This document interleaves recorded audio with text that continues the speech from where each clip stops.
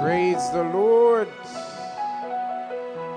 I say, praise the Lord. Hallelujah. Are you excited to be here this wonderful?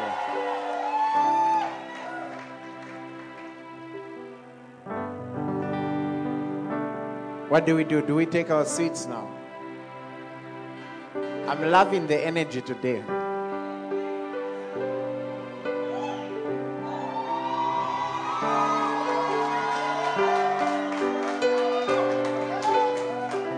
I wonder how you can be seated at a time like this.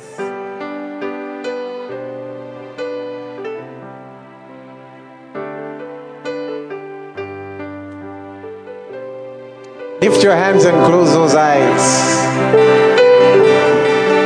Sweet Jesus, you're the wind beneath my wings. Sweet Jesus, you're my melody and harmony. Sweet Jesus, you're the eyes that I see through. Sweet Jesus, yes, I'm dancing to your tune. We'll sing that again. Sweet Jesus, you're the eyes that I see through. Jesus, you're my melody and harmony. Sweet Jesus, you're the eyes that I see through. Sweet Jesus, yes, I'm dancing to your tune. As the deep pants for water, so my soul longs for you. Forever and ever, yes, this heart beats for you. As the deep pants for water, so my soul longs for you. Forever and ever, yes, this heart beats for you. Something more than gold, I've got something more than gold. Than gold, I've got something more than gold. If all I have is Jesus, I've got something more than gold. I'll tell it to the world. Oh, something more than gold. I've got something more than gold. Something more than gold. I've got something more than gold. If all I have is Jesus, I've got something more than gold. I'll tell it to the world. More than gold, more than gold. I've got something more than gold. I'll tell it to this world. Oh, more than gold, more than gold. I've got it. And I'll tell it to this world.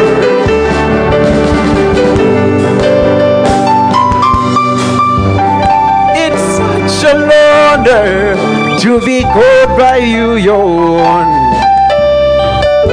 Your love is unchangeable. You keep coming after me. Shepherd of my heart, I love how you love me.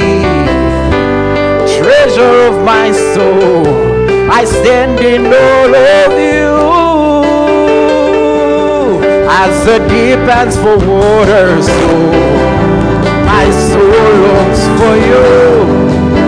Forever and ever, yes, this heart beats for you.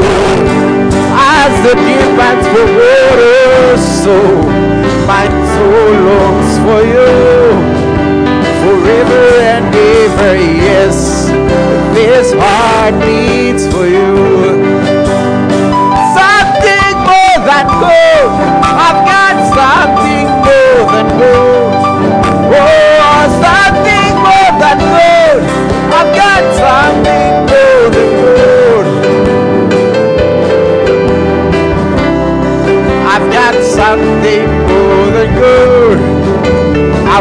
it to the world. Jesus, you're more than gold. Something more than gold. I've got something more than gold. Something more than gold. I've got something more than gold. If all I have, Jesus, I've got something more than gold. I'll tell it to the world, Jesus. So as the deep pants for water, so my soul longs for you. Forever and ever, Lord, this heart beats for you. As the deep pants for water, so my soul longs for you. Oh, yeah, yeah, yeah. This heart beats for you. As the deep pants for water, so my soul longs for you. Forever and ever, yes, this heart beats for you. As the deep pants for water, so my soul longs for you. Forever and ever, yes.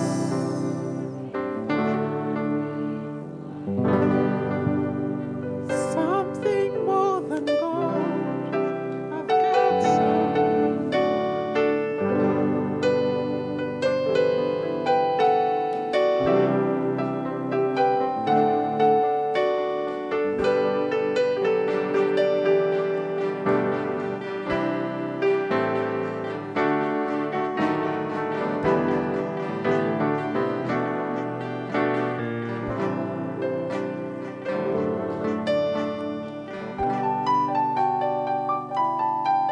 Lord Jesus,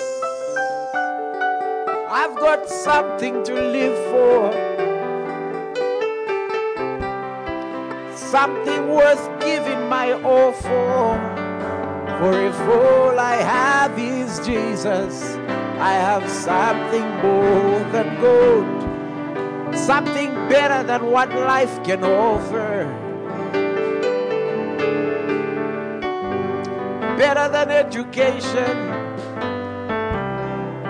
better than all things the world can offer.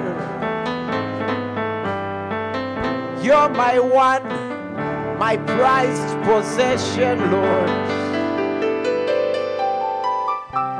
My eyes are fixed on you.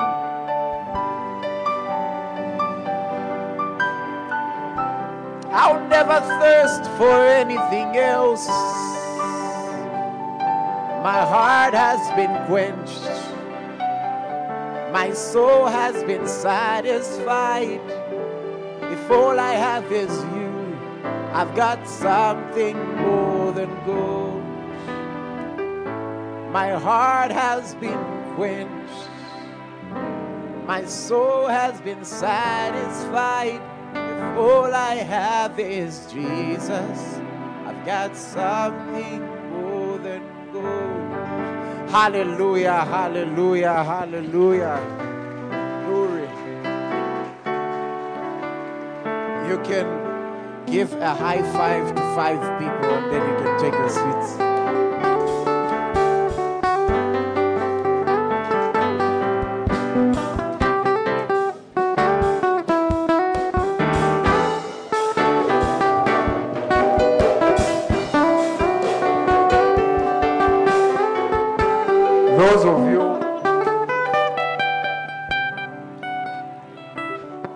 Those of you who have sat without giving a high five to 5 people, what's your problem?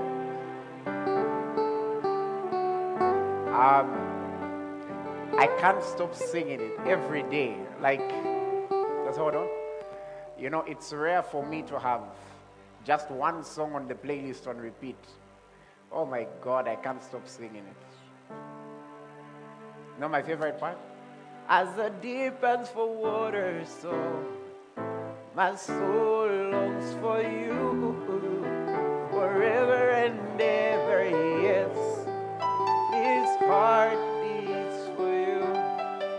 Hallelujah. Praise the Lord. I said, praise the Lord. Okay.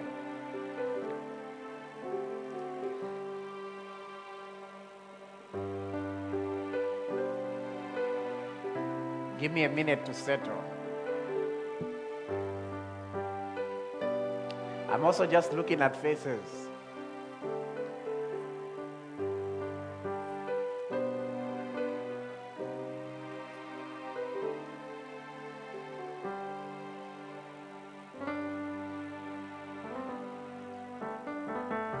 Okay.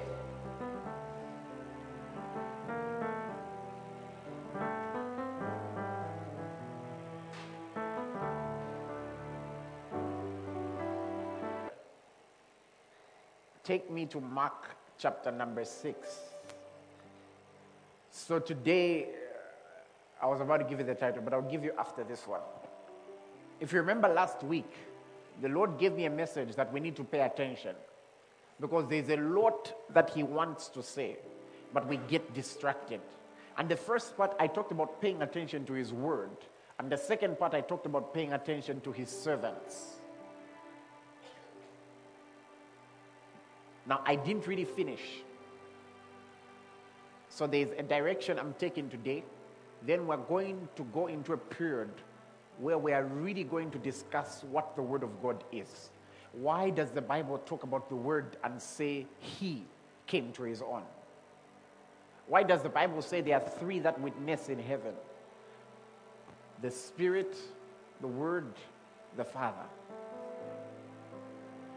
Why does the Bible say about Jesus that there is a name written on Him, and that name is the Word of God? If you've read the book of Revelations, we're going to digest all those things. How many are ready for that? Like, by the time I'm done with you, by the time I am done with you, I said by the time I'm done with you, glory to God, you would have grown up. You'll be a spiritual giant. Because I see giants in all of you.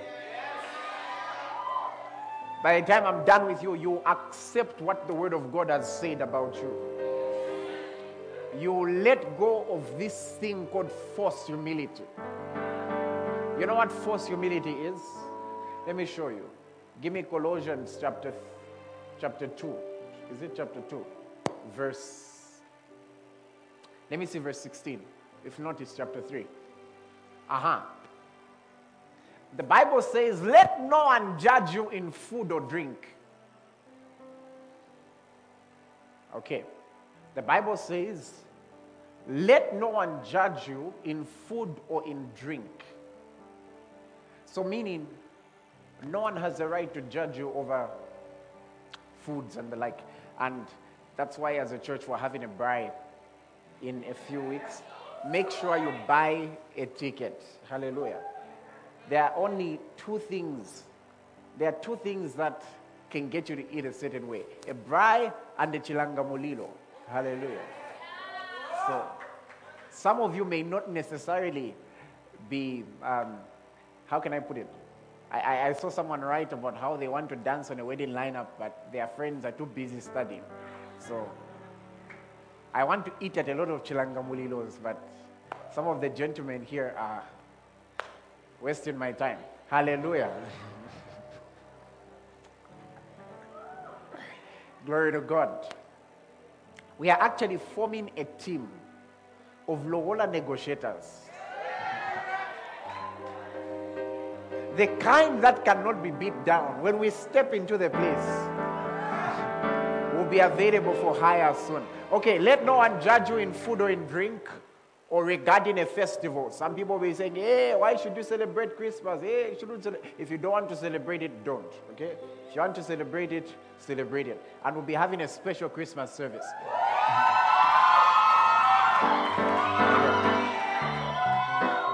Or a new moon or Sabbath.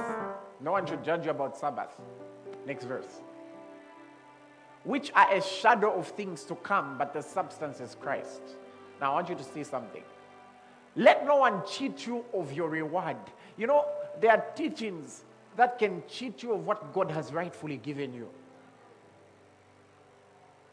No, God has given you this sickness to make you humble. I'm glad you know, eh? Now, if it has come from God, why go to the hospital? Why not enjoy it? And since He gives more grace to the humble, why not pray for more sickness so that you can get more humble? Hallelujah. Some things can cheat you out of your reward. Taking delight in false humility. Do you know what false humility is? It's where you think you're humble but you're proud. Let me tell you what I mean. Here I am, I'm born again, I'm saved. If I was to think of myself as a sinner, that's pride. Do you know why? Because I'll be thinking of myself lower than where God is thinking of me. So I'll be exalting my opinion of myself higher than God's opinion of me. That's not humility, that's pride. I once heard somebody preaching and they're like, the Bible says we are gods, but you know, such scriptures we shouldn't even go into. Let's just leave them. What do you mean, let's just leave them? Even Jesus quoted the same scripture. He says, has it not been written in your law that you are gods? When the Bible says He's the Lord of Lords, who do you think He's talking about? When David says, I will sing His praises among the gods, who do you think He's talking about? You think He's talking about idols, who God doesn't consider idols? By the time I'm done with you. Okay. False humility. False humility. It would be false humility for me to think that my life won't go far because a great-grandfather I don't know made a deal with some false humility. No, it would be false humility. After what Jesus did for me, do you know what I would be doing? I would be saying what Jesus did on the cross wasn't enough. It would be false humility of me. Okay, let's not go there. We're not yet. By the time I'm done with you. Hallelujah. I know, I'm telling you, we are raising a breed that won't be going about looking for the whole world to lay hands on them and having deliverances that don't finish. I'll say that again just in case you thought I was joking. Having deliverances that don't finish. I will say it one more time. Deliverances that don't finish. 6 years, someone has been trying to break the altar. You know, just show me where it is. Give me an axe. Let's not go there.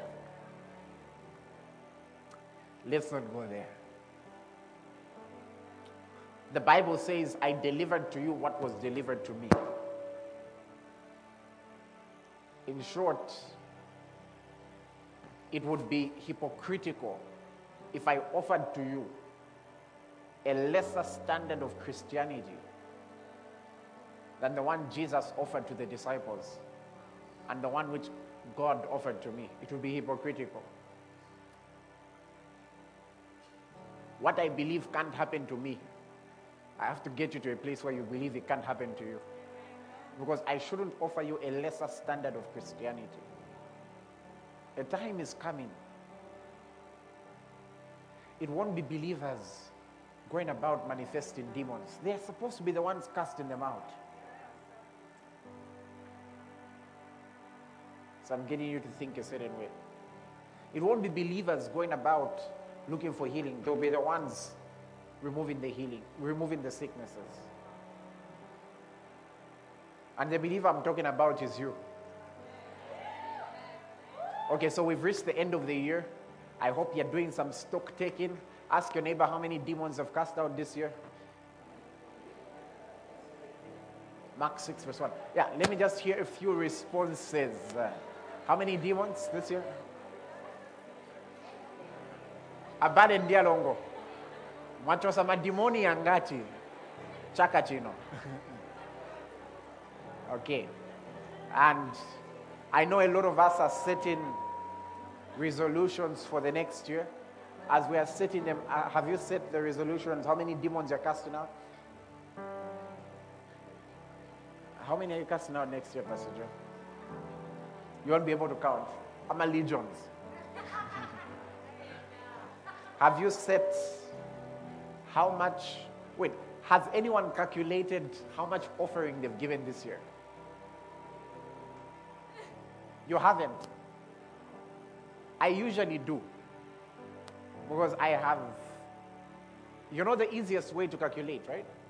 If you've got a minimum amount that you give per week, then you know that you've not gone less than that minimum. Don't you think so? How many weeks have we had so far? This 49? 49 weeks. Not bad. Hallelujah. You should be able to calculate such things and then plan for next year. Compare it to the way you gave last year. Okay. Let's get to the sermon. Mark chapter 6, verse 1. Now, this is talking about Jesus. The Bible says he went down. Be plain on the keyboard. He went down out from there and came to his own country. For now, no keys. I'll tell you when. And his disciples followed him. And when the Sabbath had come, he began to teach in the synagogue. And many hearing him were astonished, saying, "Where did this man get these things? And what wisdom is this which is given to him, that such mighty works are performed by his hands?" So far the meeting is going well, don't you think so? Next verse. Then the meeting takes a sour turn because they began to reduce him. They began to see him from the flesh.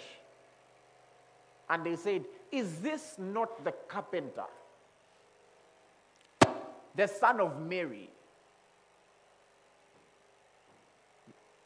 and brother of James, Joseph, and Judas?" Not Judas Iscariot, please. There was another Judas in the Bible. "And Simon, and are not his sisters here with us? Is this not the carpenter, the son of Mary, brother of James, Joseph, Judas, and Simon? And are not his sisters here with us?" So they were offended at him. What a pitiful way to get offended.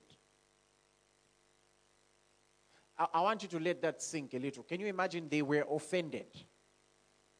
And the reason they were offended is because, is there really a proper reason for them to be offended? Do you think their offense was justified? But Jesus said to them, "A prophet is not without honor except in his own country, among his own relatives, and in his own house." This was a complaint. Don't make this a standard in your life. "No, us will not honor you because of..." Don't make this a standard. It was a complaint. Let's go on. "And he could do no mighty work there, except that he laid his hands on a few sick people and healed them." We'll come back to this verse.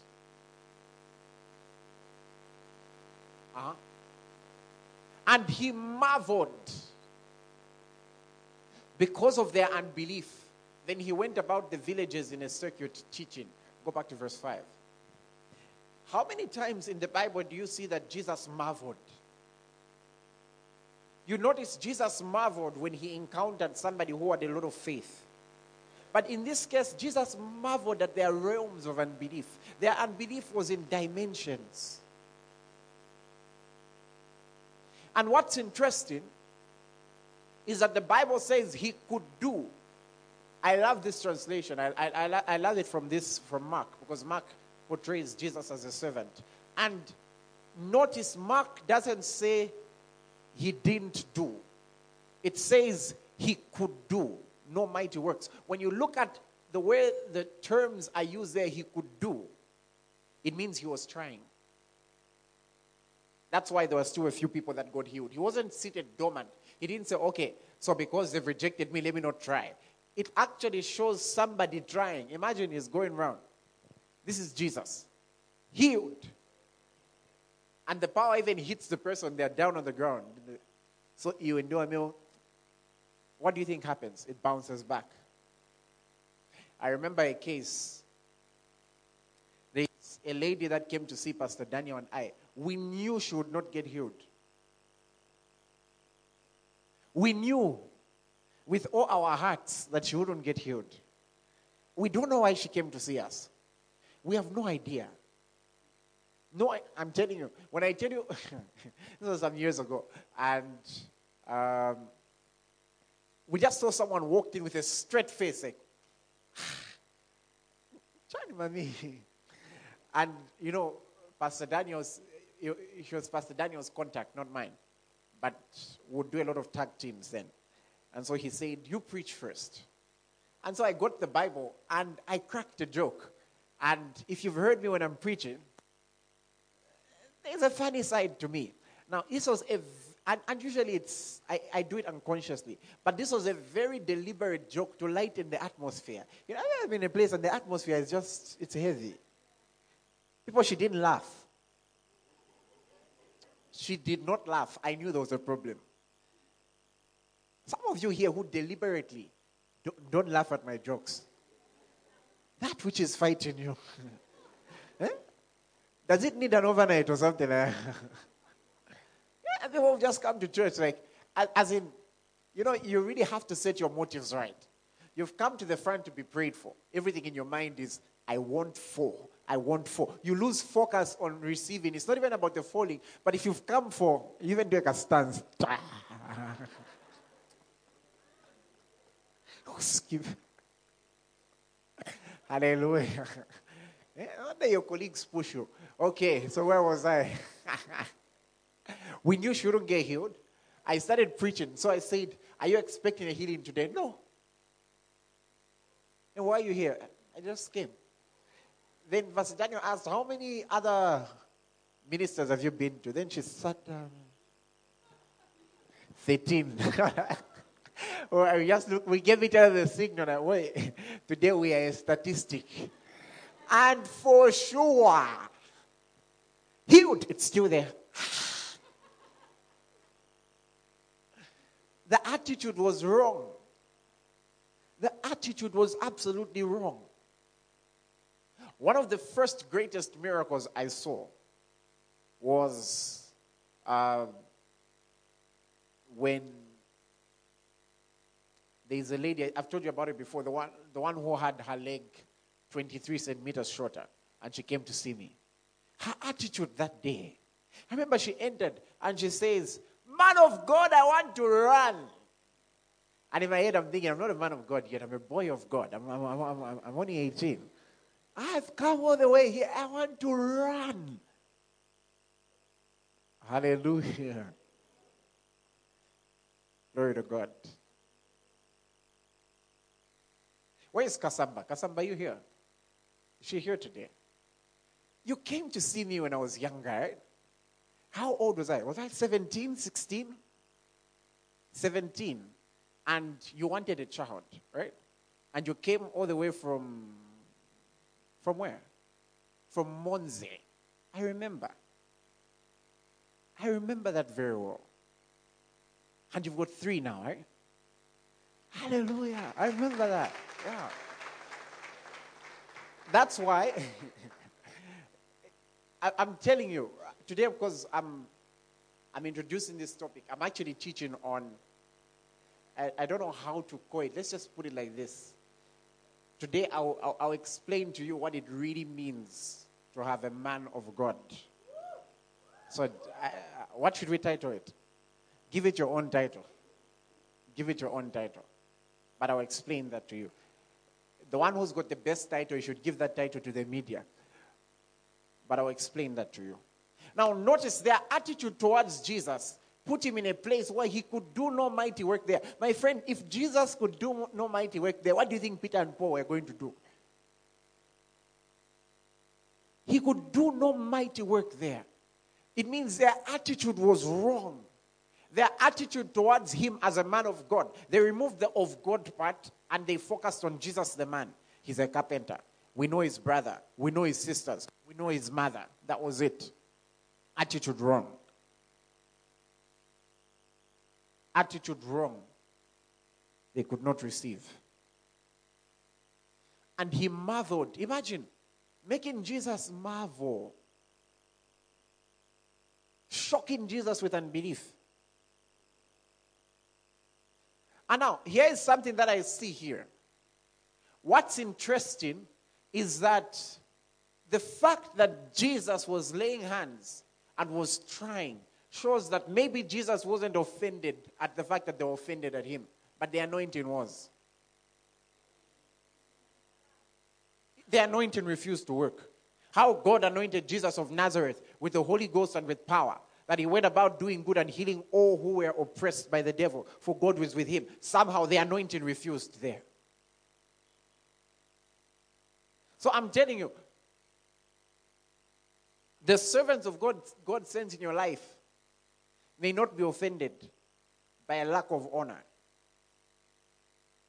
But that doesn't mean the anointing will work. Oh, today we are waking up. Hallelujah. Some of us have been doing well in this category. We'll do even better. Some of us may not be doing well. We'll start doing well. But it's a topic I have to teach you. Jesus taught them many things. Let's look at the next verse. And he marveled because of their unbelief. In another place, Jesus says, you have made the word of God of no effect by your traditions. Can you imagine the word of God was made of no effect? But we'll deal with that when we're dealing with the word of God. Even the word of God can be made of no effect because people want to be traditional. This is how we do things. But the word of God says this. This is how I've grown up. But the word of God says this. No effect. No, but I once used this statue and prayed and it worked for me. The Bible says in times of ignorance, God permitted it for a while. But afterwards requires that all men repent. I'll tell it to the world. I was about to make a comment, but Selah. Now, who is a man of God? Now, please, when I talk about a man of God, I'll have a teaching later where I teach on, because I know there are some arguments concerning women of God, so I have a teaching where I teach about it. But when I talk about a man of God, I'm not being biased to one gender, because if we're to be very technical, woman is a man with a womb, right? Don't you call your woman that. Man with a womb, how are you? Ew. The thunder.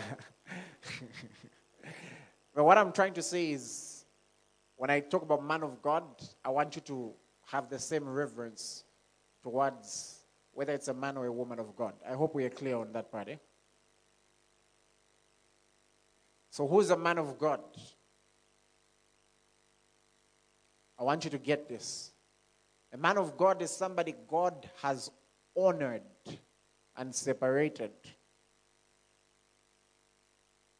And usually this honor is due to a very deliberate task that God has given them.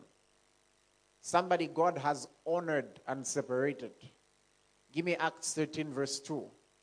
In Acts chapter number 9, we see that the Apostle Paul had an encounter with the Lord. How many of you remember that encounter? You know, he was walking and then, then he saw Jesus and he said, so, why do you persecute me?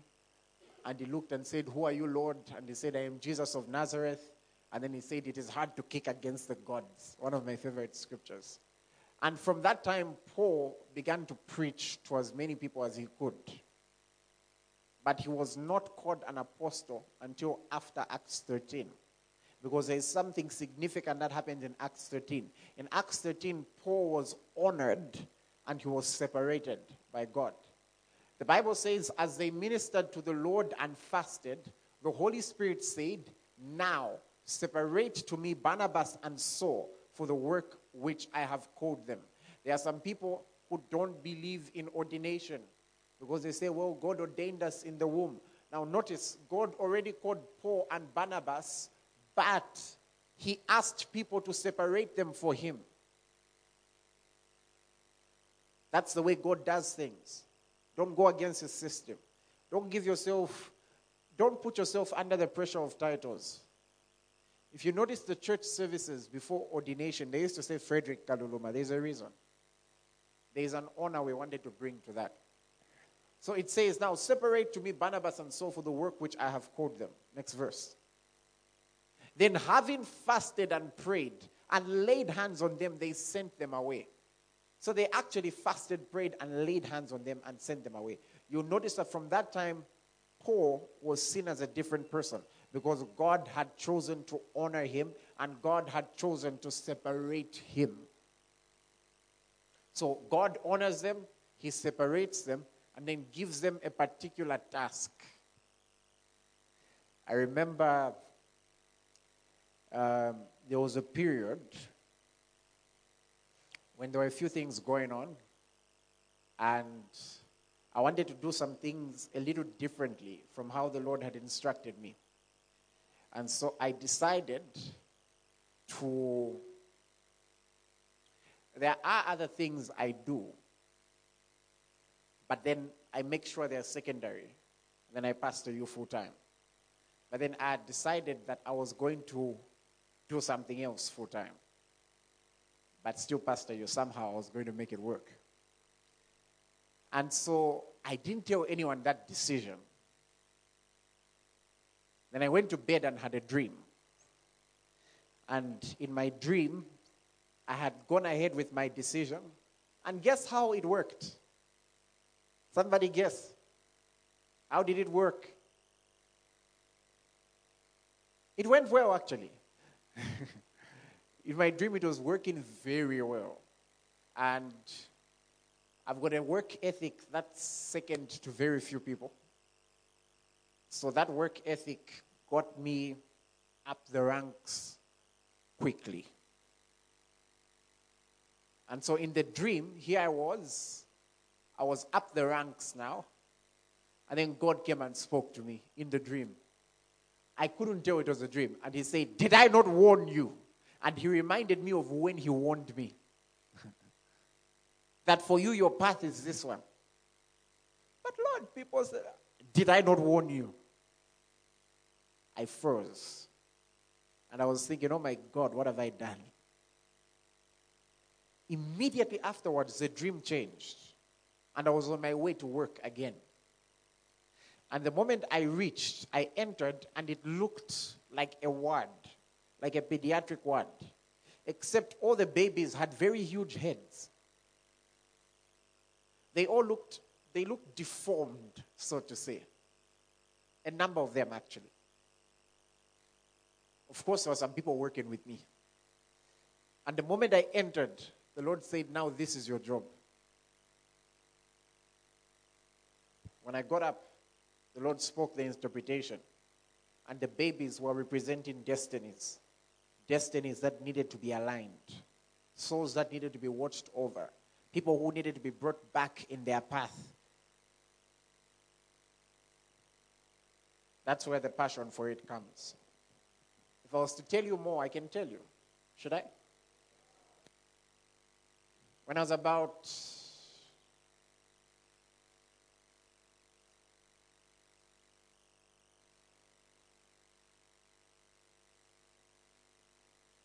When I was about 16, I had an encounter with the glory of God.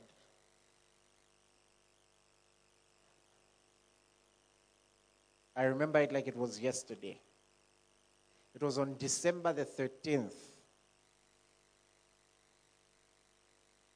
If you know my age, you'll guess the year. Stop calculating. It was on December the 13th.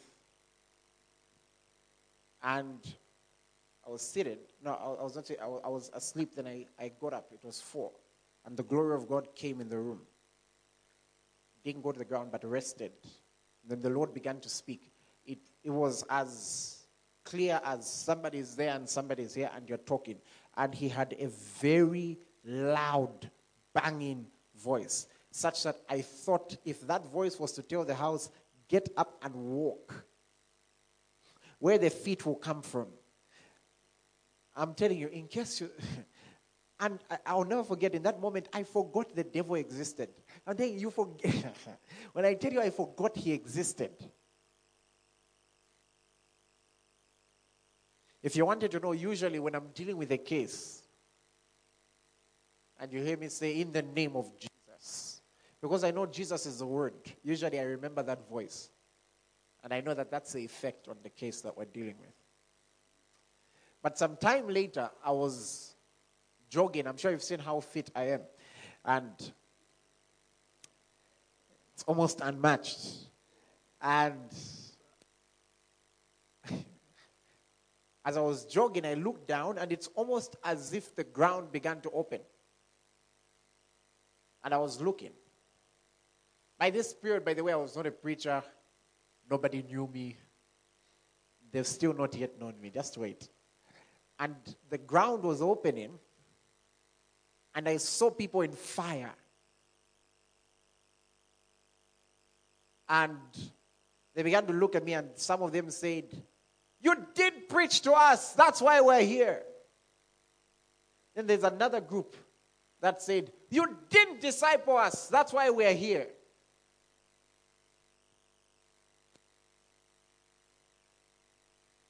And Mary kept all these things in her heart. I didn't know what to do with those things. Eventually, I reached a place where my preaching became shameless. Because here's my thought. I can tell you, I've had people, maybe even some of you, get very irritated because I kept preaching to you. But when I think about eternity, I think you will say thank you for doing that. I remember one time after a WEM conference, I think I'd passed through East Parkmore. I don't know what I was getting. And there was this gang. I don't know, there were a lot of them. I don't know who I was with. Quite a number of them. Then I think they discussed, and I don't know how they knew me, but they knew I'm a preacher and the like. And I don't know, they were trying to intimidate me. They began to laugh, and I don't know, they were trying to call me so they could do something. The Bible says Jesus just walked in the midst of the crowd. And I was thinking, some people think this is a joke. Then one day they will stand before God. In case they think they are so clever. There have been people wealthier than them, prettier than them,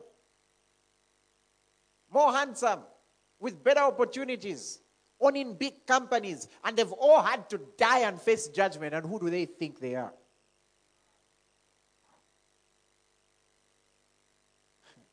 I'm telling you, one of these days when people stand before God, some of the things God, it will not be about, some of the things that we thought were really big might not be as big as we think. Some people, I think some people are living thinking they'll stand before God and he'll ask, "So how adorable were your children? Did you manage to produce handsome children?"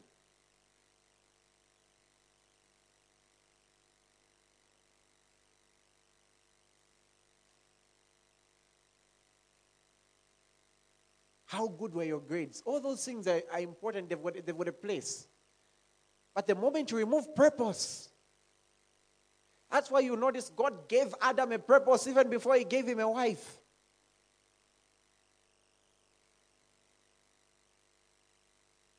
He gave him a purpose first. And the way society now has prized romance as the biggest thing, no wonder there are all these divorces. Because that's what people know how to be, romantic. No purpose.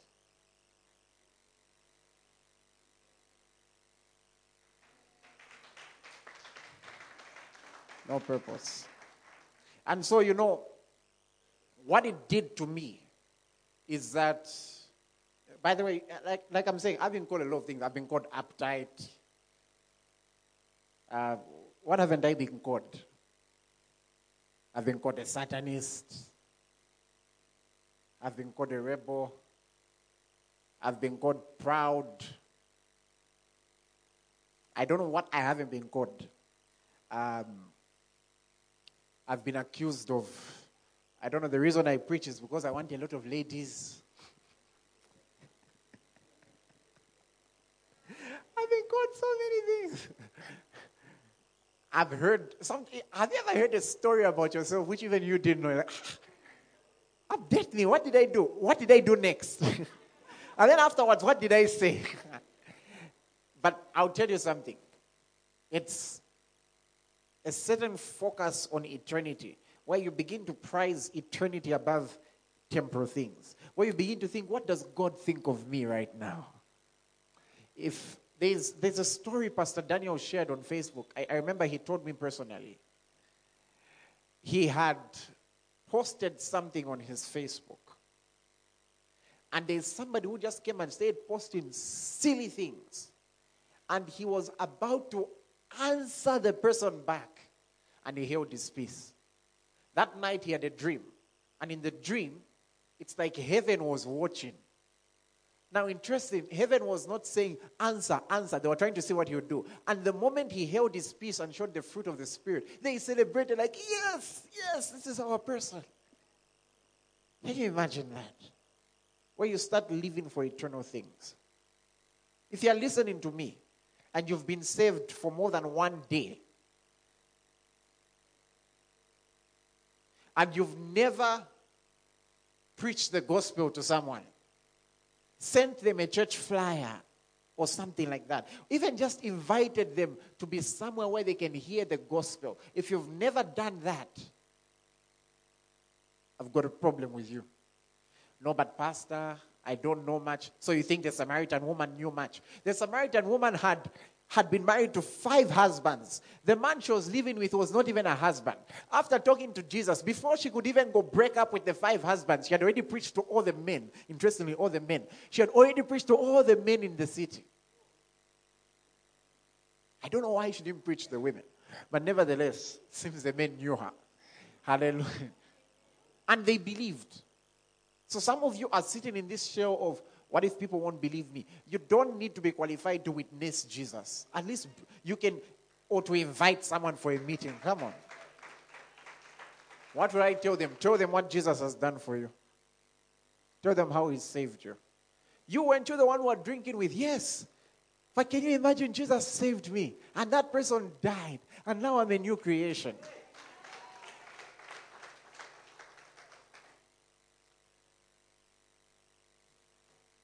I'm still introducing the introduction. So a man of God is somebody God has honored and separated. My pastor, Pastor Cholo, told me something really interesting the other time. He said,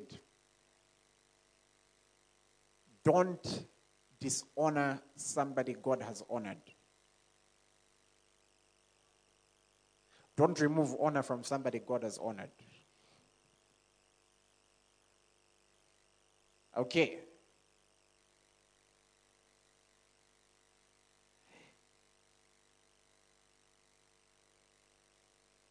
There are some people who think prophets, men of God generally, ended with Jesus. And they usually quote this scripture. And believers who don't know the Bible fall for it. Give it to me, Hebrews chapter 1, verse 1. For those who've just come in, we're talking about who a man of God is.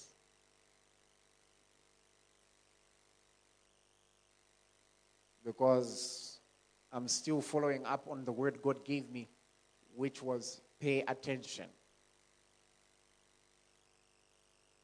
And I'll tell you this, that if you do not honor the vessel that's speaking, you will not honor the words that come out of their mouth. So the Bible says, God who at various times and in various ways spoke to the past, spoke in the past to the fathers by the prophets,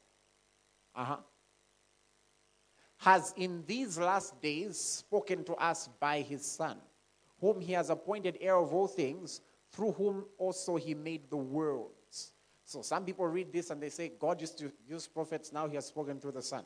Now, that's lack of studying the scriptures. So this Son who he has spoken through, what has this Son said? What has this Son done? Let's look at it. Ephesians chapter 4. Some arguments are quite ludicrous, don't you think?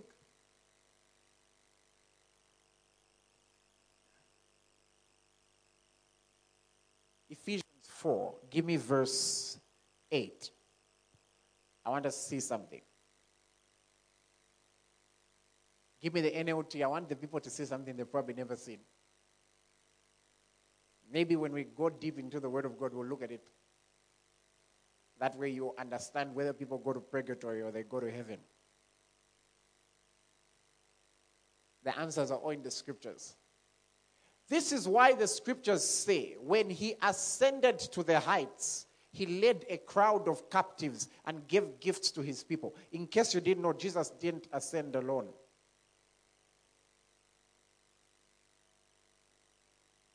How many of you have ever read what happened when Jesus died? How the Bible says the tombs were shaken. And then the Bible tells us that when he resurrected, many holy men were seen appearing around. But let's not go there for now. Indeed, interesting that he was received in a cloud. Don't you find it interesting that there is a cloud of witnesses? Okay, let's not go there for now. Next verse. Notice it says he ascended. This clearly means that Christ also descended. That's a bit wrong. Give me the New King James. Oh, sorry. When you hear somebody say that's a bit wrong, it means they've done. The first topic I did in Bible school was understanding versions. So when you hear me using different versions, I know why. It's got something to do with the Hebrew and the Greek and the way some were translated. Hallelujah. Okay. One of these days, when we grow up a little more, I'll teach you how to do that. You can't be serious as a believer. You want to be a serious student of the Word, and your primary version of studying the Bible is the good news. No, you have a problem. Because when you go to Genesis 1 verse 1, where it's supposed to say, in the beginning God created the heavens and the earth.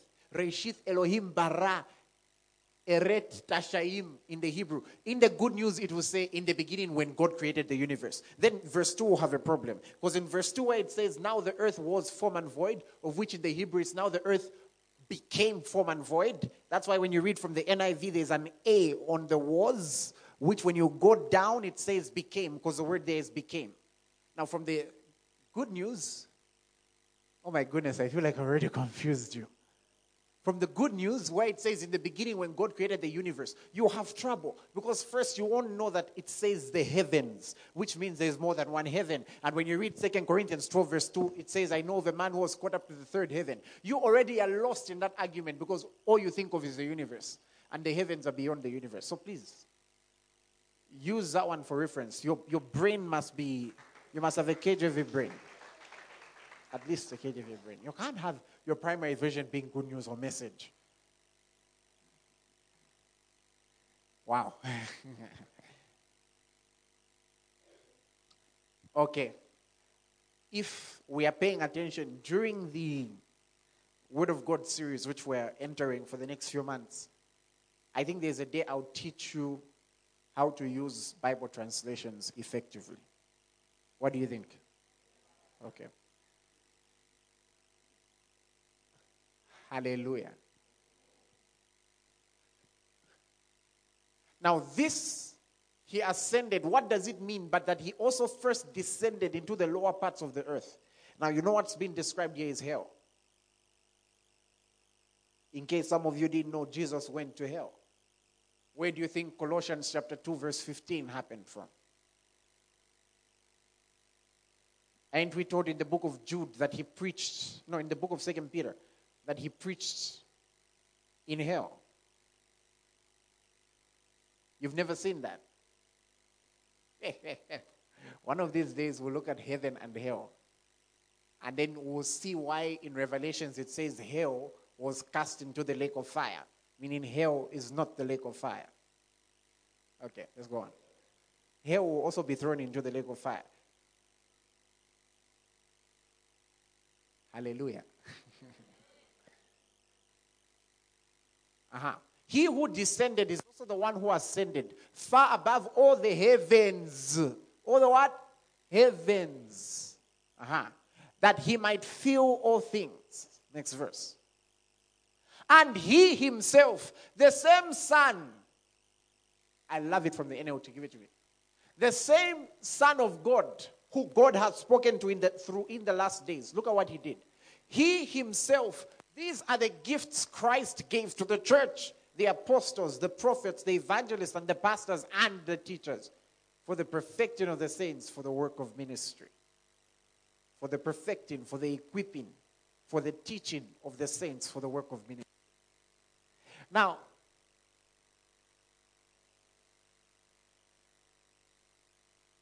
what I find interesting about this scripture is that the same Jesus who God has spoken through now is the same one who has given those people for the sake of the church. And you find these people that he has given, how can I put it? If you read it from this rendering, it's not that they are gifted. They themselves are a gift for the sake of the church. He gave some apostles, some he gave prophets. Which one has he given you? Ask your neighbor, what has he given you? Because he gave you. No, I'm just asking which one he's given you.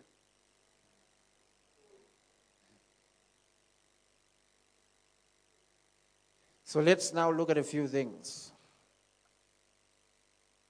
Why does God give men of God?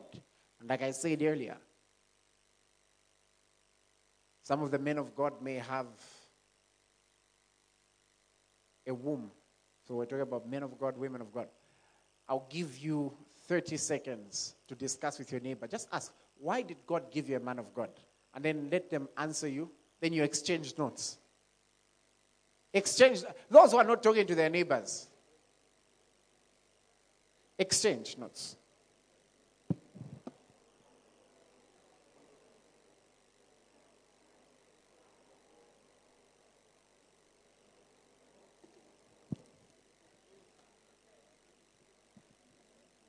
Why?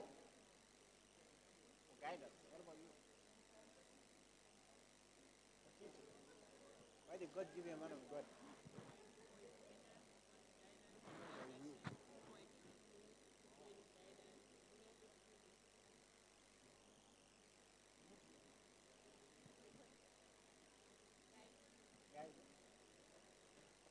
Why did God give you a man of God?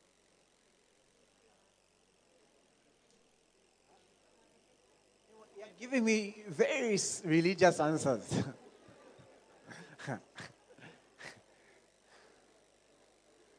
Hallelujah. What about you? Why did he give you a man of God?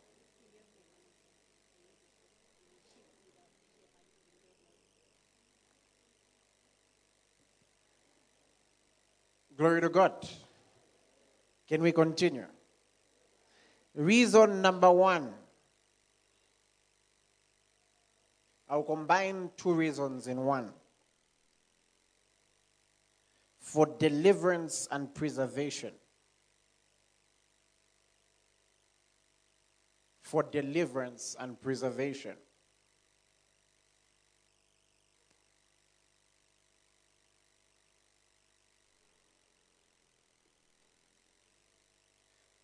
For deliverance and preservation. Deliverance from the dominion of darkness and all those things. God will send servants for your deliverance. There's some people here who wonder, why did I used to think like that? Why did I used to do those things? Some of those things were just demons. You just didn't know. No, Pastor, but I've never manifested. It's not about them manifesting. It's about them being cast out. And some things my demon job. Do you know that? Some things are just demons. I can show you from the scriptures. Like some things you just say, demons.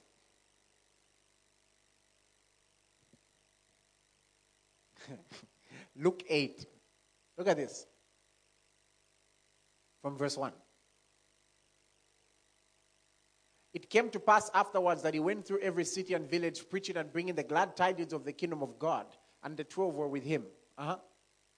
And certain women who had been healed of evil spirits and infirmities. Mary called Magdalene, out of whom had come 7 demons. So everyone used to say, hey, why does Mary act like this? Why? It was just demons. They needed to be cast out. There are some people who've experienced deliverance just by sitting down and listening to us speak. Those devils just can't stand that. Hallelujah. Now, when I say deliverance and preservation, I've got a scripture for it. So let's look at it. Hosea chapter 12, verse 13. Hosea chapter 12, verse 13. The Bible says, by a prophet, the Lord brought Israel out of Egypt, and by a prophet he was preserved. Interesting, it doesn't say by an angel. It says by a prophet, because God's way of doing things is that he's always wanted to use his servants. Give me Exodus 3.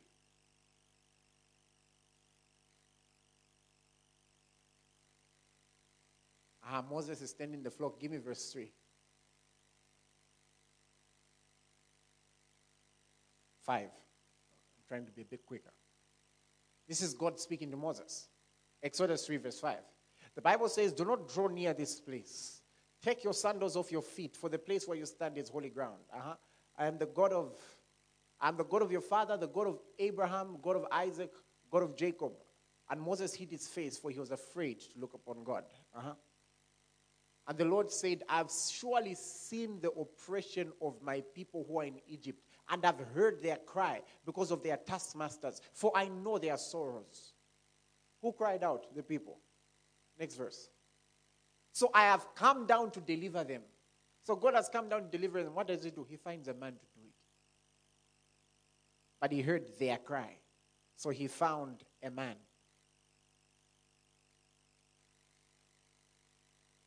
Hallelujah. I'll never forget one time. She says the story, so it's okay.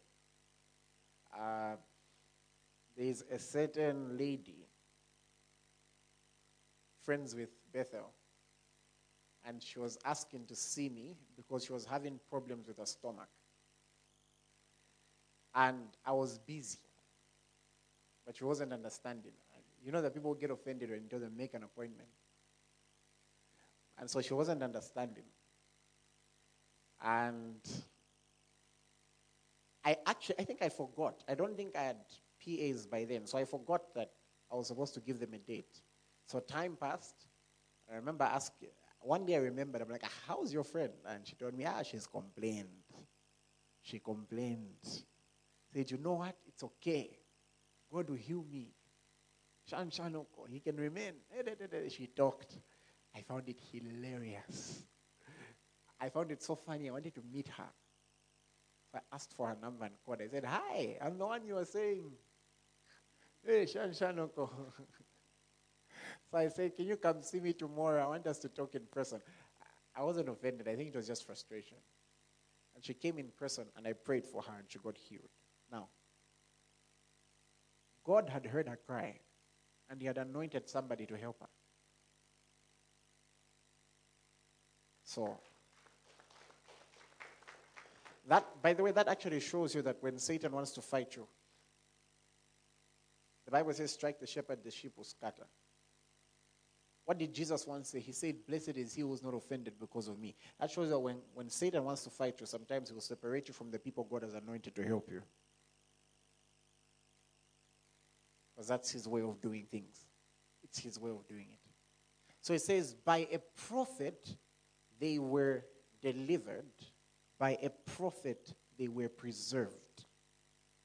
Now this agrees with the New Testament, Hebrews 13 verse 17, which says they watch over your soul. So meaning they are not just there to deliver you, they are there to preserve you. God puts a man of God to preserve you. There are some people who the reason they were not in that accident is because God has put a man of God in their life to pray for them. I'm telling you. By a prophet, they were delivered. By a prophet, they were preserved. When we teach on preservation, I'll show you various ways in which people get preserved. There's one person here. I'll never forget. It was one of the most striking moments for me. We met when we were quite young, 15 or something like that. And I took charge over them spiritually. So I remember one day, I was about to have a very unhealthy breakfast. T-bone pork and something else. It was one of those days. And I sat down and I was about to eat. And I received a call from the person's mother. And the mother said, this girl is not okay. I thought it's one of those things. You know, one of those things.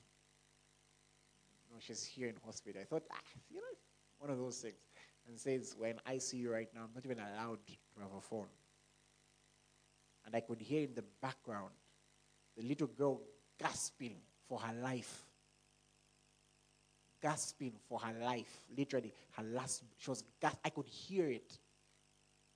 And so I decided to do, man of God thing. I said, I decree and declare. Get up now. I asked the mother, how is she? She's not okay. This one doesn't need a decree and declare. This one needs me to drop the T-bone and the pork, which, by the way, was prepared excellently.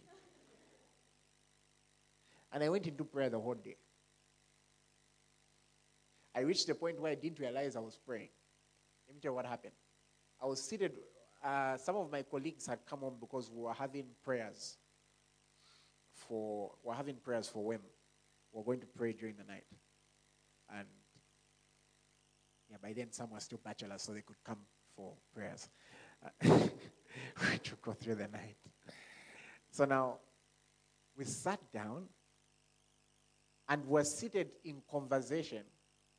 And I just zoned out because my heart was just, no.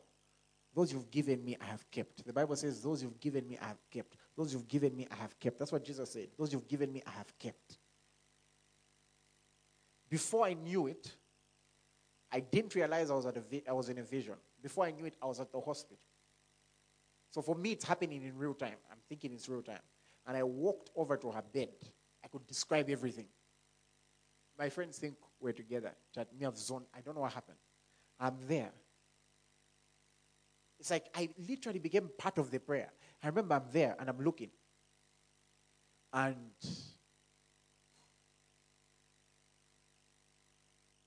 she gets up, turns to the mother, and the first person she asks to call is me. And so I'm trying to, I'm here. Hello? Talk to me. And then I just realized, wait, no one can see me. Before I knew it, I'm in my body. Oh my God, what just happened? Next thing, I checked my phone and there was a missed call 5 minutes before. What was in the vision? And I call back and the mother says, this girl is woken up and you're the first person she's asking to speak to.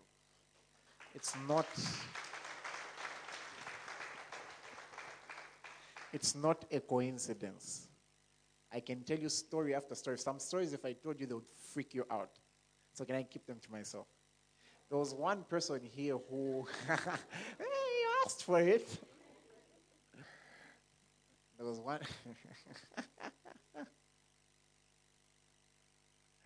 Hallelujah. Let me keep some of them. Hallelujah. Rhoda, do you remember our first meeting? Remember how you met me before we met? You know what happened with her? She was in hospital after the accident, and she's got a very good friend. You know what the friend did? The friend sent me a message. This is how I knew her. The friend sent me a message. Oh, praise God, it's raining. No one is in a hurry. No one is in a hurry for anything. Please don't close in full. The rain brings humidity. Don't worry, the water is not entering. If it enters just a bit, it's okay. No one is at the sides. So don't close in full. We need some air. Hallelujah. We need some air.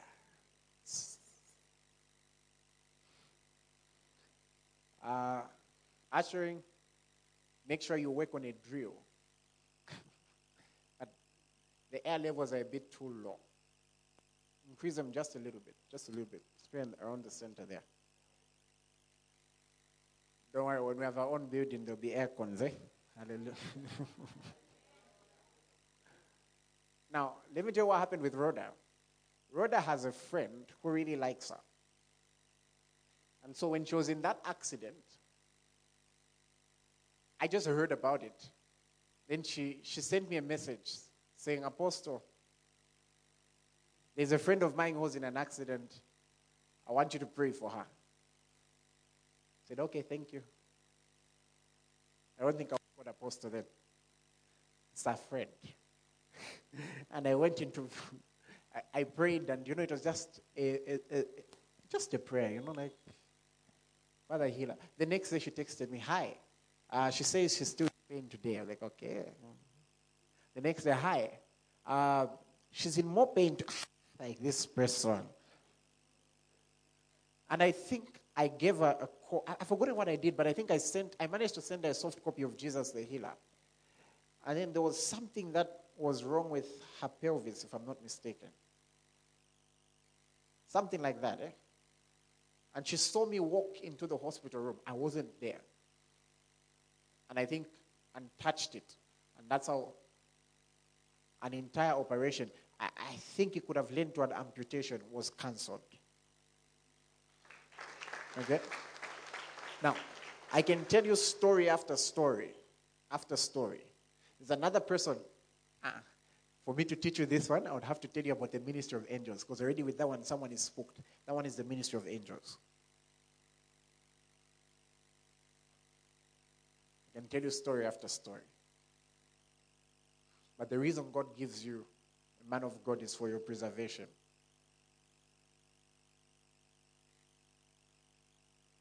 That blessing of the week, don't take it lightly. That one, don't take it lightly. It's for your preservation. It's for your preservation. Don't take it lightly.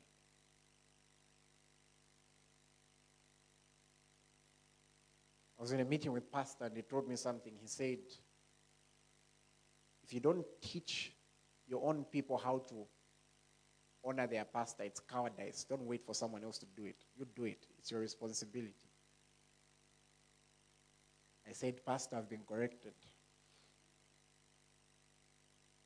Okay. So for your preservation. Number 2, the other reason why God raises men of God is to awaken the body of Christ to a certain revelation.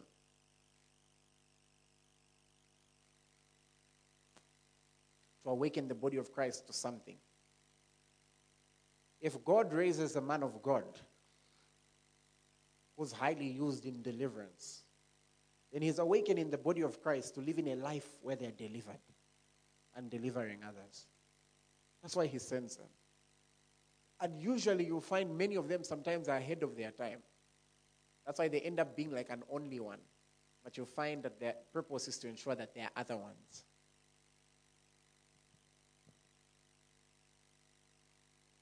Hallelujah. And that's why for those who are raised like that, who are pioneers, sometimes their style of doing it may be unique. It may be different. It may be new. Many people would not have known their authority over demons if God had not raised T.B. Joshua. If anyone wants to speak against him, I would want you first to win more souls than he's won. Then we can talk. Yeah?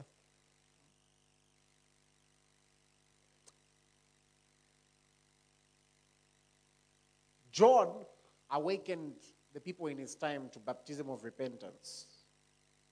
Then Paul had deeper insight into the salvation of the Gentiles. Just look at, even just in our now time, look at how an entire world was set alight for evangelism because of evangelist Reinhard Bonnke. Look at how an entire world began to talk about fellowship with the Holy Spirit because of Pastor Benny Hinn. I'm not saying they're the only ones who've taught these topics. I'm talking about the ones who've impacted me. Look at how the body of Christ began to understand prosperity because of Brother Kenneth Copeland. Look at how people began to understand new creation realities because of Pastor Chris Oyakilome. Look at how people have begun to understand a divine life because of Pastor Cholwe. They are raised to awaken the body of Christ to something. I've got a question for you. Actually, I was even thinking of doing a questionnaire. I've just been busy. I wanted to give out a questionnaire in church, and then I'll get it later. I wanted to know, having sat under me, what have I awakened you to? If someone was coming to ask you, saying, if I'm going to sit under Apostle for the next 6 months, what do you think they will learn? How do you think they will think? Discuss. You've got a minute. Like, what have I awakened in you? I know I teach many things, but what have I awakened in you? Yes. Lifestyle of miracles. Lifestyle of miracles. Holy Spirit. The Holy Spirit. Faith. Faith. Confessions as a believer. Confessions as a believer. Okay. Yeah, I was thinking someone will say you'll be introduced to a lifestyle of nice suits.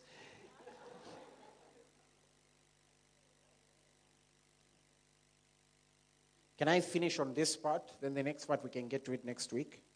So they awaken the body of Christ to a certain revelation. Now here's the thing. I'll tell you this.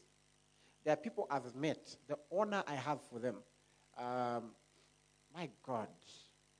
I remember I'd heard a lot about Pastor Gladys Paswani. And one time, we met for the first time. We had breakfast.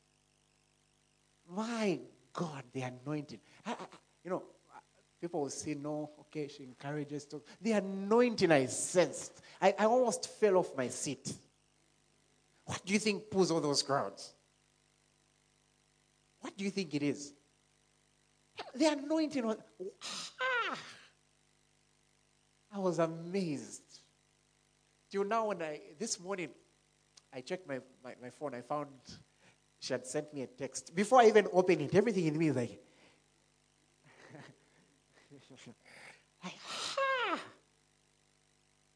the anointing. Ooh. My God. My God. I remember some weeks ago I was invited by Pastor to his office. I was afraid. He gave me a bottle of water. I left it. I remember I was on my way out, and then he opened the door. Apostle Fred, you've left your bottle of water. I'm like, oh my God.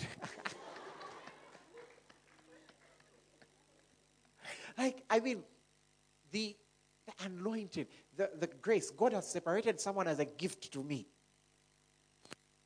That's why whenever I'm in his meetings and he walks in, everything in me does a somersault. I know that the things I've been praying for, the questions I've been asking, there'll be something he will say. Whether it's in a joke, whether it's in a message, I'm telling you. That's why I'm a pastor, a very busy pastor. But I find a way to attend as many as I can. And I bought all the sermons which are on the online store. I'm just waiting for them to restock.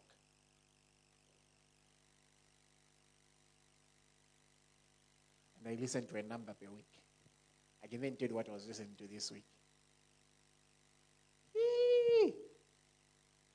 Where want to? Oh my God. Hey! Ooh. Let me show you. Somebody is asking, Apostle, you're talking about being afraid. Let me show you something. Numbers chapter 12. Is it chapter 12? Let me show you this. Then Miriam and Aaron spoke against Moses.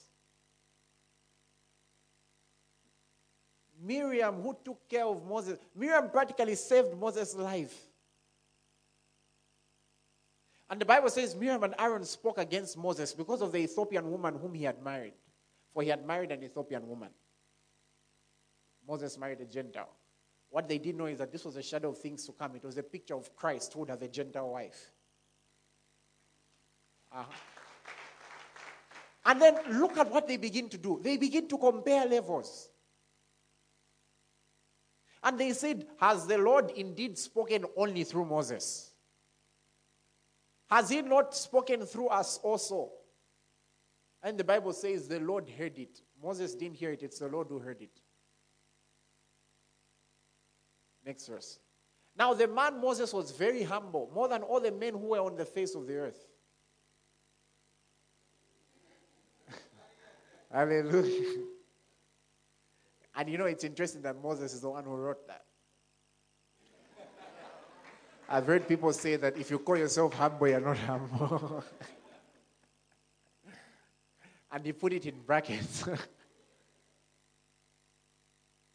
We don't know whether he waited first for God to look the other side. Next verse. Suddenly, the Lord said to Moses, Aaron, and Miriam, come out, you three, to the tabernacle of meeting. So the three came out. And then look at what he says. Then the Lord came down in the pillar of the cloud and stood in the door of the tabernacle and called Aaron and Miriam. And they both went forward. And he said, hear now my words. If there is a prophet among you, I, the Lord, make myself known to him in a vision. I speak to him in a dream. Not so with my servant Moses. In short, Moses was more than a prophet. He is faithful in all my house. Next verse. I speak with him face to face. Short, if I want to correct him, I will. Even plainly and not in dark sayings. And he sees the form of the Lord. Why then were you not afraid to speak against my servant Moses? God was shocked. Like, why weren't you afraid? Let's look at the next verse. The anger of the Lord was aroused against them. This is the God who's slow to anger. And he departed.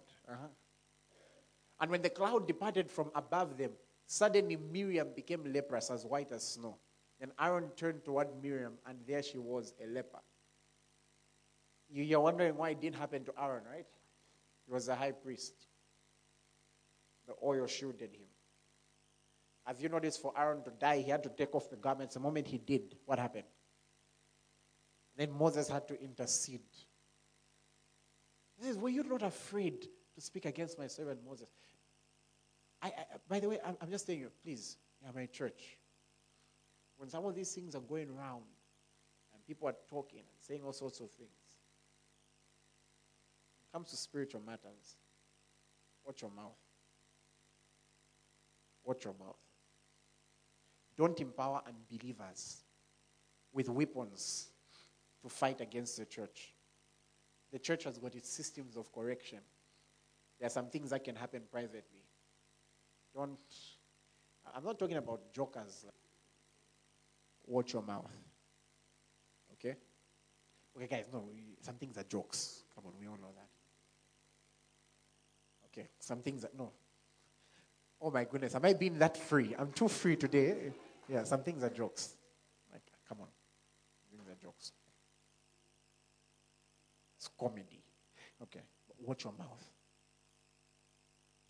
Okay?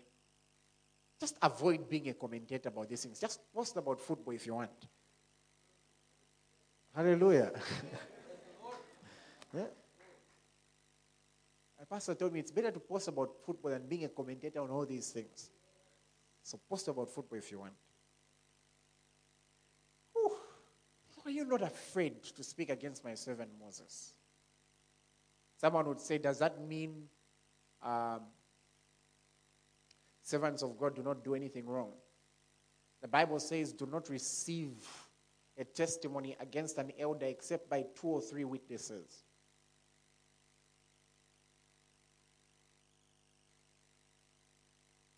Okay.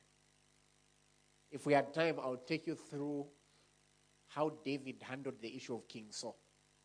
You see that he had honor for the Lord's anointing. Okay.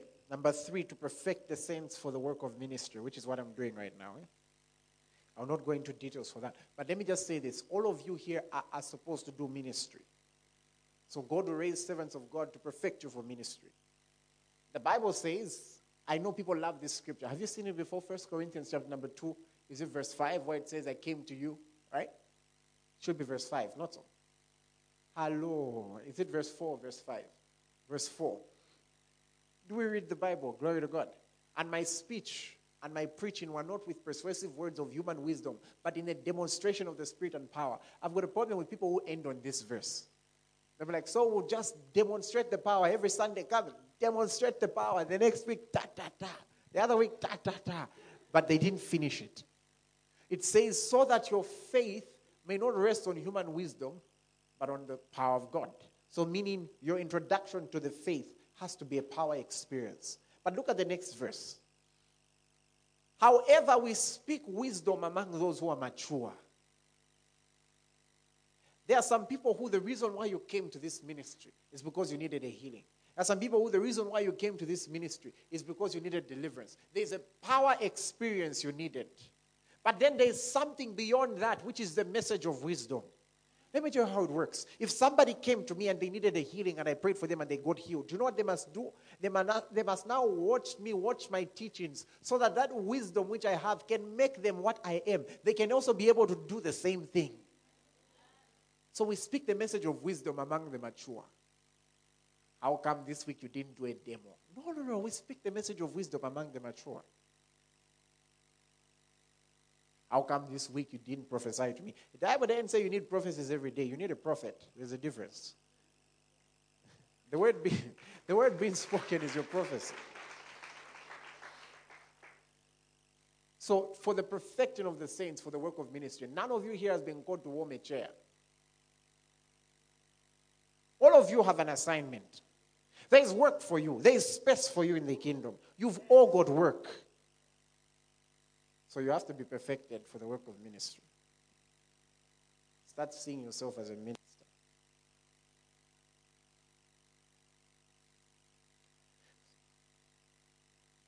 Let's finish. I've got 2 or 3 more. Those of you who say I preach long sermons. In the Bible, the Apostle Paul once preached a sermon that lasted 24 hours. There was even a man who was seated on the window. He fell down and died. Paul continued preaching. Raised him back. And you complain over the 2 overnights that we have. We are crossing over on the 31st right here. Number 4, to teach the people. There are some of you who came here and you're looking for a church, okay? There are some who've been searching for a church for a while. As in your song right now is, I searched all over. And I'll tell you something about church hopping. I'll tell you something about it. Most people who do that are never satisfied. If I was to, then they're somewhere in a battle. No, I've been brought up here. Maybe it's I don't know, you consider it traditional, but here is where I'm learning the word. Your decision must be a spiritual one, not a sentimental one. Not, no, this side they bury well. Are you sure it's your burial? Is your burial the center thing in your life? Here we've got no plans to bury you. I speak life to all of you. No plans. Some of you who are much older than me, you should praise God he gave you a young pastor.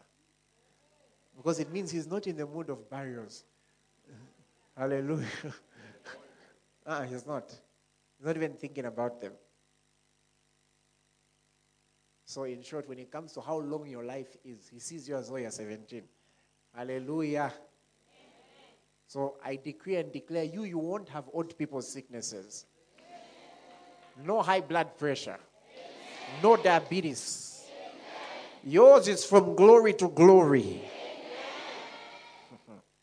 Hallelujah. Amen. So I was showing you the next one.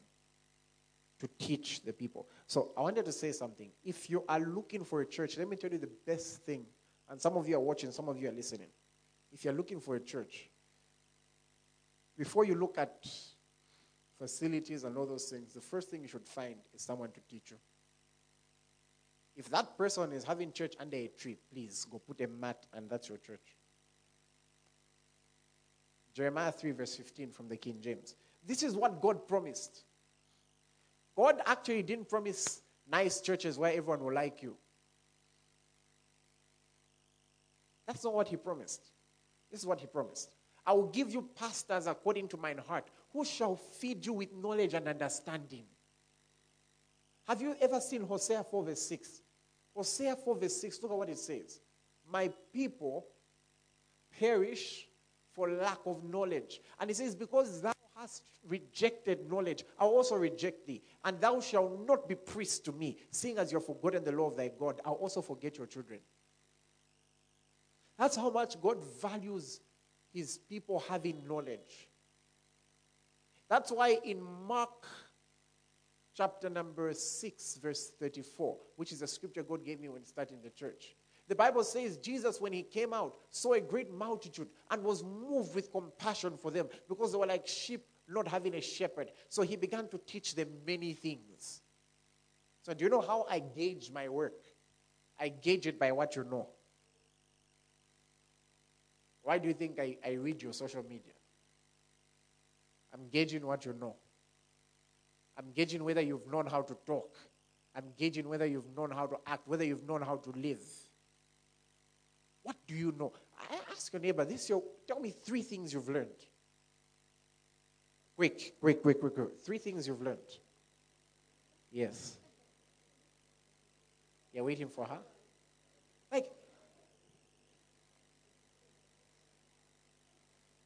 So when he came out, he saw a great multitude, was moved with compassion for them because they were like sheep not having a shepherd.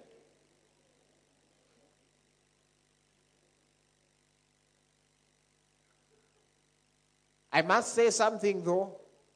You can't expect the teacher to teach you if you don't attend class. I'll say that one again. You can't expect the teacher to teach you if you're not attending class.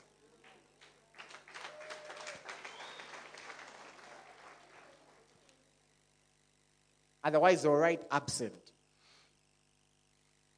How many Sundays have you been present this year?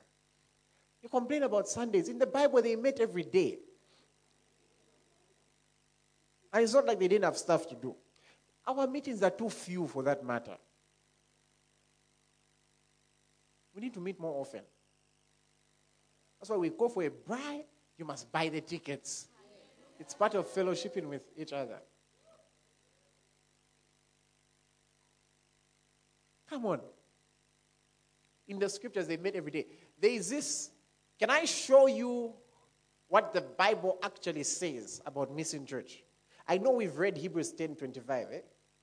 Have we really reached verse 26? I know I'm not supposed to do this, but what I'll do is I'll show you. And for this one, I'll allow you to interpret it yourself. But let's just read the scripture in context. Verse 25. Read it.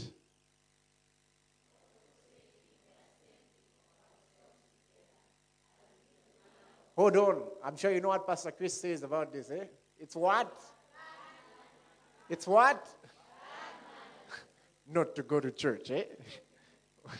Now, I want you to read it and read verse 26. Read them in context. Start.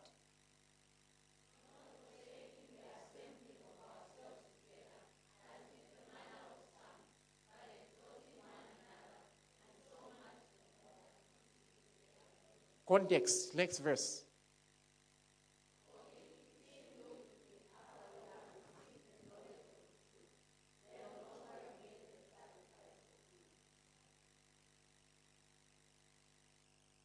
That's actually the context of Hebrews 10, verse 26.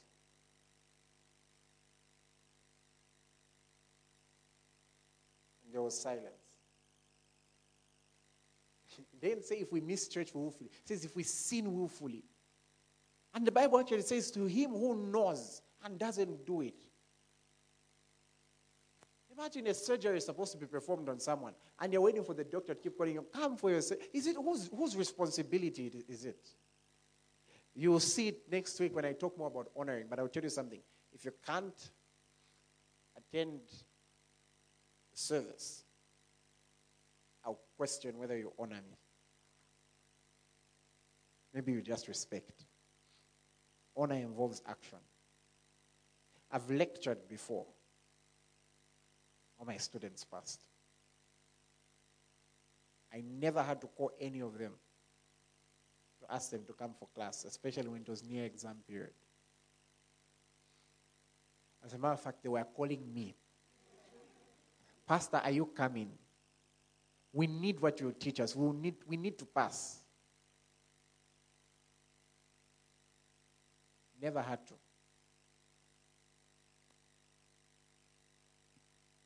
Never had to.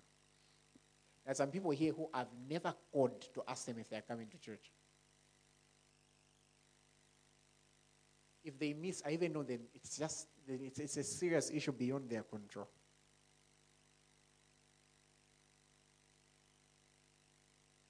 I've called you before, more than once or twice. The Bible says the goodness of God must lead to repentance. Let that goodness lead to repentance. Next time I call you to say, Pastor, is that a question you can ask me? As a matter of fact, I wanted to call you to ask for any numbers of anyone you want me to give a lift. Hallelujah. That's the way you must be talking now. I say, Pastor, I don't have a car. I've just spoken that you have a car. The grace is in the instruction. Okay, let's quickly look at the last two. Number 5, to make the path easier for the work of the Holy Spirit. Do you know that pastors make it easier for the Holy Spirit to work? This sermon was much easier for me because some weeks ago, I listened to a sermon by a pastor, and he was teaching on honoring the anointing. It made it very easy for me to study the scriptures. I already had guidance. And then the Holy Spirit was reminding me and giving me more things. And I wrote notes, so it was easy. Some people are struggling to study the Bible because you're not listening to your pastor. You know, everything I've taught you today, you can easily go and study it and get more revelation because the path has been made easier. That's why you'll find it's a number, those who've listened to me for a while, you find it easy to study scriptures on the Holy Spirit because I've taught you that. It was easier for me because I was raised that way. That's the first topic I was taught. So they may, and I didn't teach myself. You know, I was talking to the Holy Spirit without knowing I was talking to the Holy Spirit. I remember I attended regularly School of the Holy Spirit with Reverend Emmanuel Muleli. And he began to teach us on the Holy Spirit. I realized, so the person I've been talking to all along is the Holy Spirit. So they make it easier for you. Some people are wondering, I can't understand the Bible. Get a pastor. I don't know. There are places where they are found. Find a pastor. Hallelujah. Wherever they are found, get a pastor. Get yourself a pastor. You understand the scriptures better. Haven't you noticed that there are certain people, when you listen to them, it just opens your mind. You're like, oh, that's why that verse. And then there's that. And then there's that one. And then when you study the scriptures, it comes alive. And this is scripture. Look at what the Bible says of John the Baptist. John 1 verse 23. This is John. John is the one who the Bible says there was a man sent from God whose name was John. The Bible says, he said, I am the voice of one crying in the wilderness. Make straight the way of the Lord. Can you imagine? John helped make Jesus' way straight. It was easier for people to receive from Jesus because they had heard from John. I can tell you it's easier to receive from the Spirit when you've heard from a man. It's easier.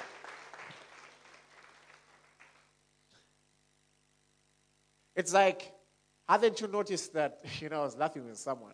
I heard this person, these people who argue against the gifts of the Spirit. And they were saying, hey, even those miracles that happen in meetings. First they say no miracles happen. Then when the miracles said happening, no. Even those miracles that happen in meetings, it's just God who wanted to heal them. So I asked, why did they get healed at home? Why did they get healed in the meeting?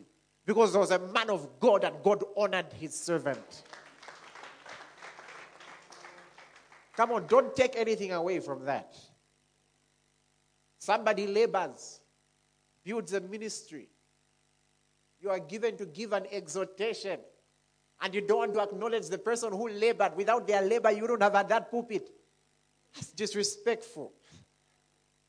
It's disrespectful. Let me tell you a funny story. How many of you have heard of the late Archbishop Benson Idahosa? Everyone talks about him. He's literally, you've seen the move of God in Nigeria, the one which has spread over the world. He's literally the pioneer of that. He's the pioneer of that. Archbishop Idahosa built the church in a very short period of time, and he called other pastors to come and, say something. So when they were saying, they were like, this has nothing to do with man. Those statements for me. This is nothing but God. He got the mic and said, I see that my friends here are hypocritical. When it was only God who owned this land, there was a bush. What's wrong with acknowledging that I labored? Paul, the Bible says, by the grace of God, I am what I am. But I labored all the more. And even in the scriptures, that's why we give awards. Paul said, such men deserve recognition. So what was wrong with just going there and saying, we thank God because he cooperated with God's vision? It was a bush. Hallelujah. There's nothing wrong with acknowledging a work that somebody has done. But then when somebody writes some report and does some research, you honor them and give them a doctorate. Okay, let's go on. So they make it easier. Finally, for today, for the prosperity of the people, give me 2 Corinthians. We'll read 3 scriptures. 2 Chronicles 20, verse 20. Come and join me, sing hallelujah. Jehovah Jireh has done me well. I want you to see this. It says, I've skipped a few parts. Hear me, O Judah, and you inhabitants of Jerusalem. Believe in the Lord your God, you shall be established. So who must you believe first? The Lord your God. But what does it go on to say? Believe his prophets and you shall prosper. Give me 2 Corinthians. No, let me show you something. Ezekiel 44, verse 30. I want you to see what the Bible actually says about first fruit. I read this last week and it shocked me when I read it. The Bible says the best of all the first fruits of any kind and every sacrifice, any kind from all your sacrifices shall be the priest's. Also you shall give the priest the first of your ground meal to cause a blessing to rest on your place. Can you imagine that?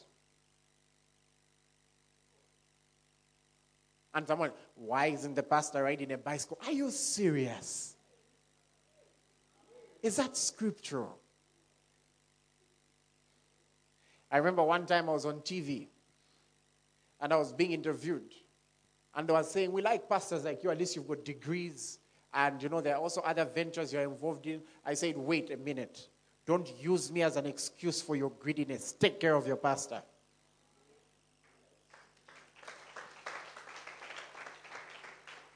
Or you can clap again. Paul, speaking of himself and other men of God, said something in 2 Corinthians 6. Give me verse 8. I want you to see this. I'm rushing now because I have to end.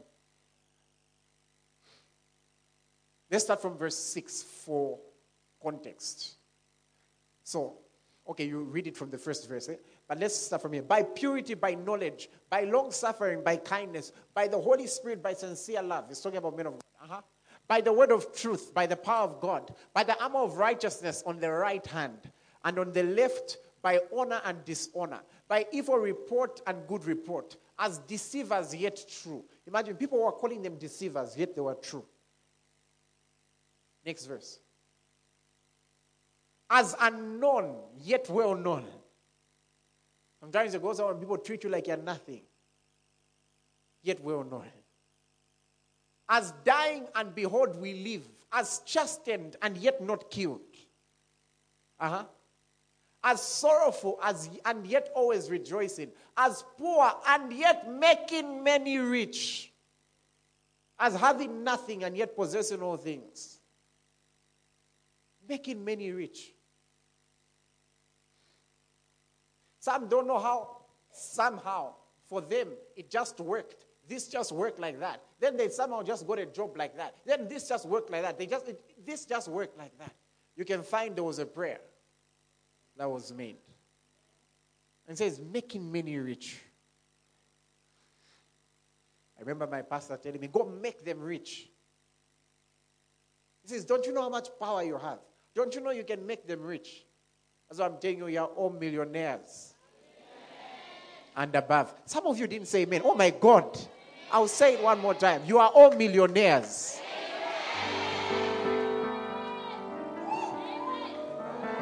Hallelujah. There is a reason we keep doing the blessing every week. The Bible says, it's not my word like a hammer. Sometimes to break down something, you keep hammering. You hammer. You increase momentum. You hammer. You hammer. Making many rich.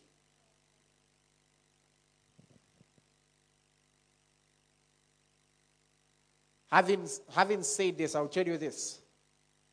I now understand. I was learning in Bible school. And the lecturer who was taking me through the course on intercession said, it is absolutely, it's pride to not pray for your men of God. Because you need them more than they need you.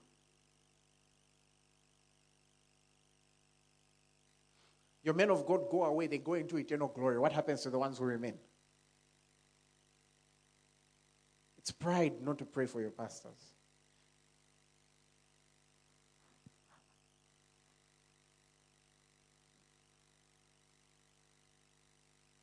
I'll continue next week.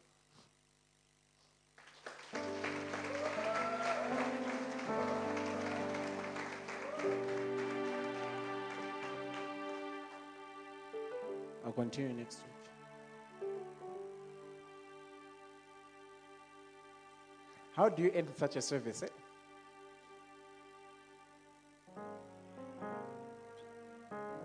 There's a lot I have to say.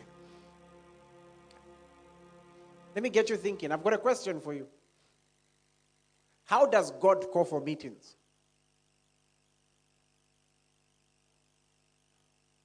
Write it down. How does God call for meetings? When God wants to meet me, how does He call me for a meeting?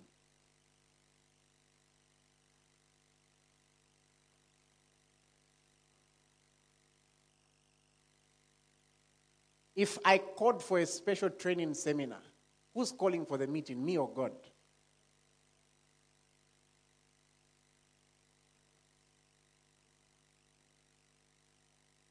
Okay.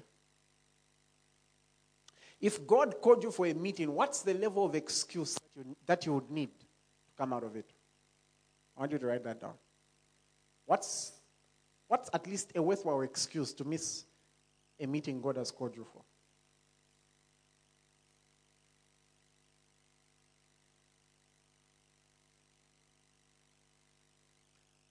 If anyone has, in this place, has in a way acted inappropriately towards the church or towards your pastor, whether in public or in private, I forgive you. This message has not come for your condemnation. It's come for your edification. There's a place God wants to take us to.